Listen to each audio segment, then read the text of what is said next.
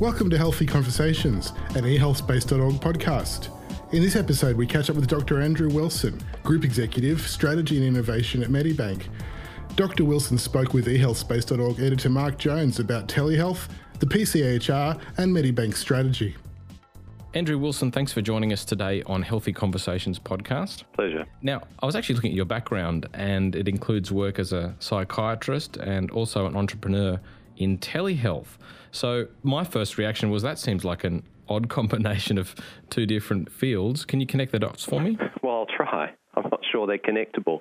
Psychiatry or mental health more broadly is an interesting discipline in that, or area in healthcare, in that probably has had more, if you like, virtual kind of components, particularly the telephone used in it for many, many years compared with most other areas of medicine. So, yeah, I did train, obviously post-medicine, trained as a psychiatrist and then worked mainly in the public sector. And that's really where I got interested in sort of telehealth, because more than most areas of healthcare, access to the right advice at the right time, particularly in mental health, is, to say the least, generally pretty poor. So if you're a consumer and you've got a concern around your mental health or a relative's mental or a friend's mental health, it's very hard to find the right advice. So that's really what got us started down that track, and then, kind of grew from there. And obviously telehealth services predate the internet. This has been going on for quite some time in concept and obviously in different ways that it's been organised. How do you think telehealth has had to change in light of the internet? I don't think it's changed a great deal to date. I think, healthcare traditionally lags behind other kind of industries in terms of adoption of new technologies, and I don't think the internet's any exception to that. I mean, if you look at how the internet's really now embedded, in terms of e-commerce and business processes in banking, financial services, retail, etc. I mean, you look at healthcare, it just isn't the same. So I think that's going to change pretty rapidly over the next few years. Telehealth has still largely remained, in most countries, phone-based with some largely point-to-point video-based care. It hasn't really embraced the sort of the internet and the opportunities that provides, really, although that's coming, I think, pretty rapidly. Because obviously one of the things on the patient side is that clearly people are coming with more information. It's very easy to get some potentially false diagnosis from the internet and then having to respond accordingly. Yeah, absolutely. And I mean, if you talk to clinicians, that's very much now de rigueur as part of their practice, that patients are coming along armed with information or misinformation, which I personally think is a good thing. I mean, I think whether it's information or misinformation, it creates a conversation, which I think is a richer conversation than patients have typically had with their healthcare professionals in days gone by. So I think as long as the information is there to be actually discussed, I think that's a good thing. But I mean, the concept of trusted sources of information in healthcare, clearly we've got a long way to go, and I think that's a great opportunity. I think the thing is, though, where we need to go is not just information, but then also, in a sense, have where to from there for patients. I mean, information's one thing. What you do with that information, what it means, much more of a focus on self-management, I think really is the way of the future. I mean, we're not going to have the number of health professionals nor the dollars to have everything managed by human-to-human interaction. Increasingly, I think automation will allow patients to be more sophisticated in the kind of care they can dial up themselves. And that's actually an interesting point more broadly, that the healthcare sector is trying to push more of the care towards community level interaction, isn't it? And away from the big hospitals. That's been a profound change. How do you see that working out? Oh, look, I think that's a logical step. I mean, hospitals really are still obviously going to have their place, but I think the levels of care provided need to be much more sophisticated. I mean, for a lot of healthcare now, hospital versus home, there's not a lot of levels in between in terms of the kind of care you can access. I think the real, revolution in healthcare will become with self-directed care, so that, a lot of healthcare is actually not that complex and can be broken down into a series of business rules and steps. And whilst that's not going to replace the need for, face-to-face consultation, physical exam, etc., I think an increasing amount of healthcare will be able to be provided with a much lighter touch. And so technology will actually allow patients to be much more sophisticated sort of super user of their own healthcare system, if you like. And how do you think that's going to change life on the ground for GPs in a day-to-day sense? I think it should make their life easier and more varied and more interesting. I mean, currently, the world of primary care is still very process driven. It's transactional. People come in and there's a window of transaction, and then people move on. And often it's pretty data poor. Results aren't to hand. There's lack of collateral information. It's hard yakka to sort of piece the puzzle together, particularly for more complex patients. So I think having a more easy to access data-rich environment should make primary care more varied and interesting. I mean, the whole nature of primary care is probably going to change and become more varied. Probably there'll be more disciplines involved in primary care than just GPs. And again, I think that's a good thing. But that there's going to be change for sure, I think, in the next few years. And to that point, what role do you see some of these technologies playing in the collaboration sense? There's a sense that I get that, for example, using the GP model, that you can use some of these online technologies, or whether it's telehealth or other services, video conferencing, to bring in somebody to a conversation at that time.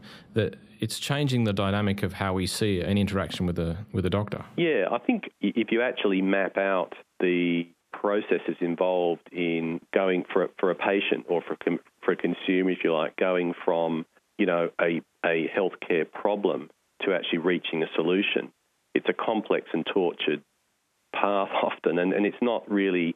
It doesn't follow the consumer. It's designed around the health professional. You have to go to your GP, you get a referral, you then make an appointment to see somebody else, and by the way, you have to go and get some results. Then you go and see somebody else, typically a specialist. They order more tests. So it's like a pinball machine. And if and sometimes people get a good outcome, sometimes they don't. So I think the technology allows for a much more patient-centred model of care, where you can actually bring other people together and data together in a way that suits the patient. I mean, it's a bit like in a banking analogy. If you went into a bank and said, look, I need a home loan, and they say, sorry, in this bank we don't do home loans, we only do withdrawals. You've got to go to a bank 5 kilometres away to do that. I think we'd pretty quickly change banks if that's the case. But that's what happens in healthcare today, really. Maybe that's why people change doctors.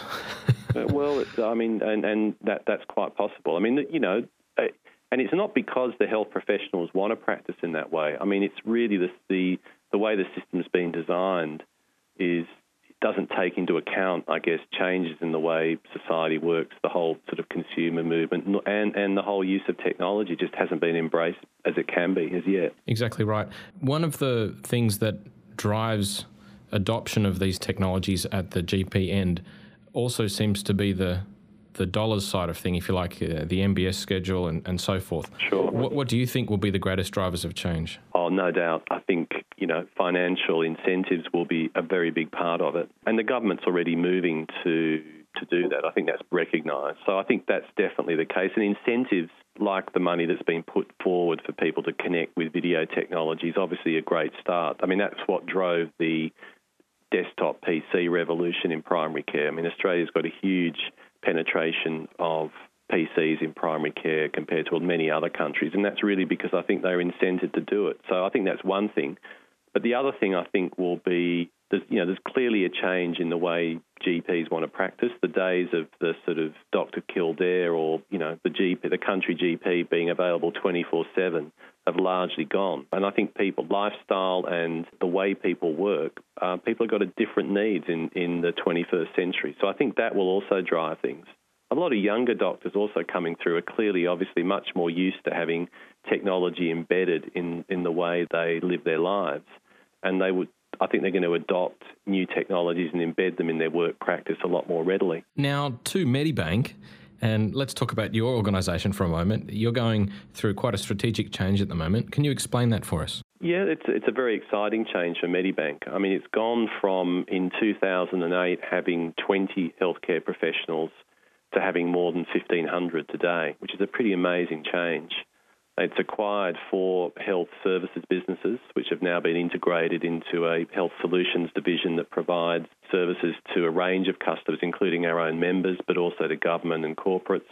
It turns over more than $300 million a year. It's a large organisation. So that's a fundamental change in the DNA of the company, having that kind of level of clinical resource.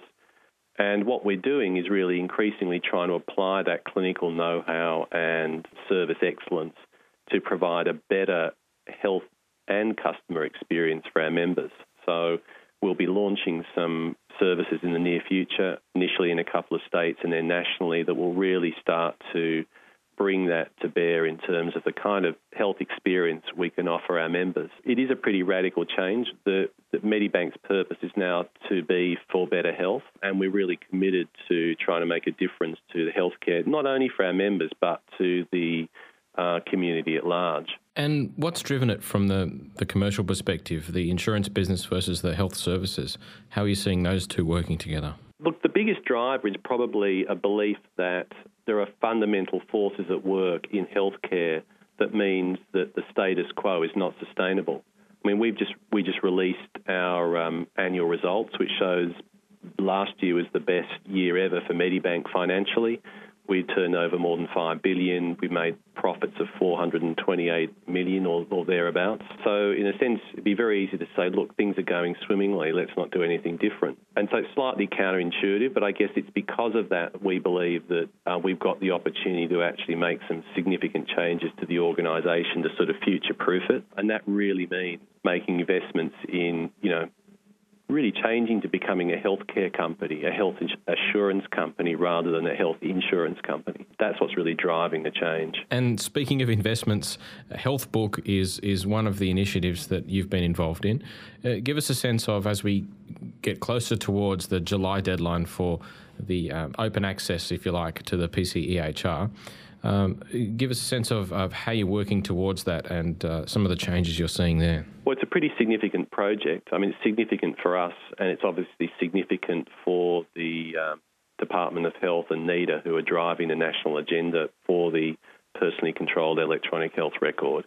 I mean, we've got a major project in place in terms of from an IT perspective, but also from a customer experience perspective to make the Medibank HealthBook, which is sort of our version or of our members' view into the electronic health record world, as good as it can be. I mean, we are going to start modestly. The plan is to, in the first phase of implementation when we go live, to make the HealthBook available for members who are currently enrolled in our chronic disease management programs, and we're targeting to get several thousand of those enrolled. And the reason for picking those is because we believe they're the people potentially with the greatest gain to be made in terms of better access to their healthcare information, and we already have a very active conversation going on with them around their health. So the more information that can be made available to them, the better. But from there on, we're very keen to obviously make this a fundamental part of the way initially our members get access to their healthcare within the Medibank world, but then also from other health providers, and then the plan is to make it available beyond that, depending also obviously on how the whole national rollout occurs. How are you going to make sure that the integration between the HealthBook and the other systems that are out there, because we have this, if you like, a federated system of e-health records, how are you going to make sure that that all works together?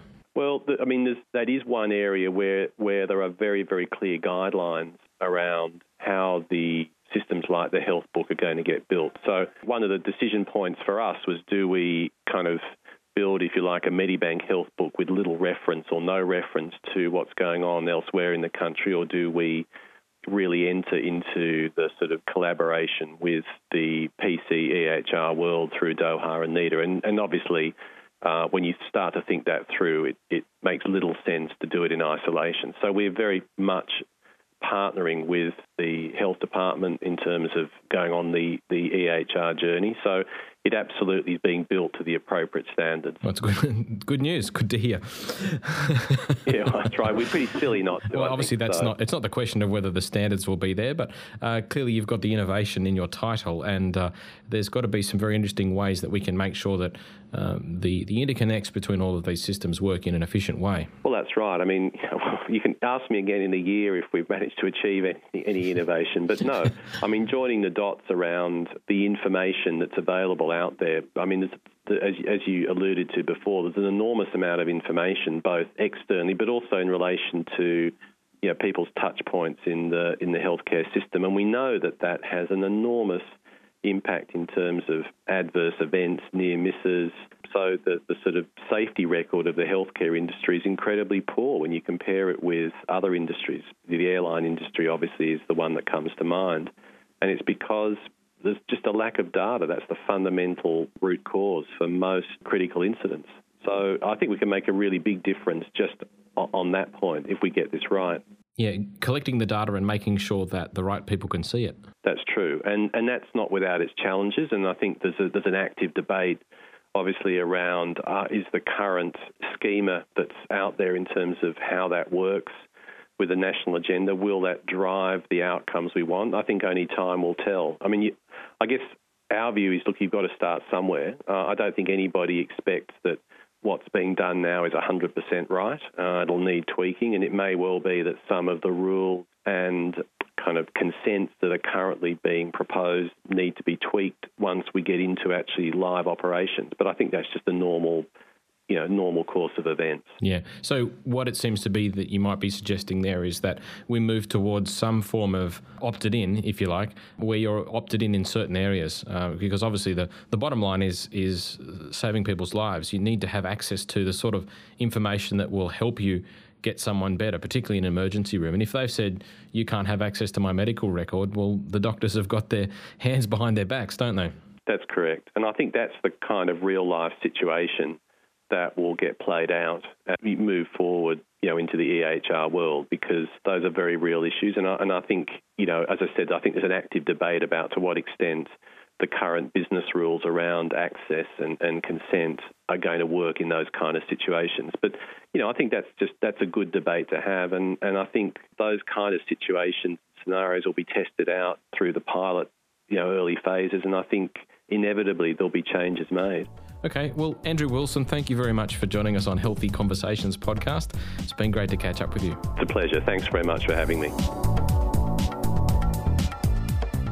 Thanks for joining us on Healthy Conversations.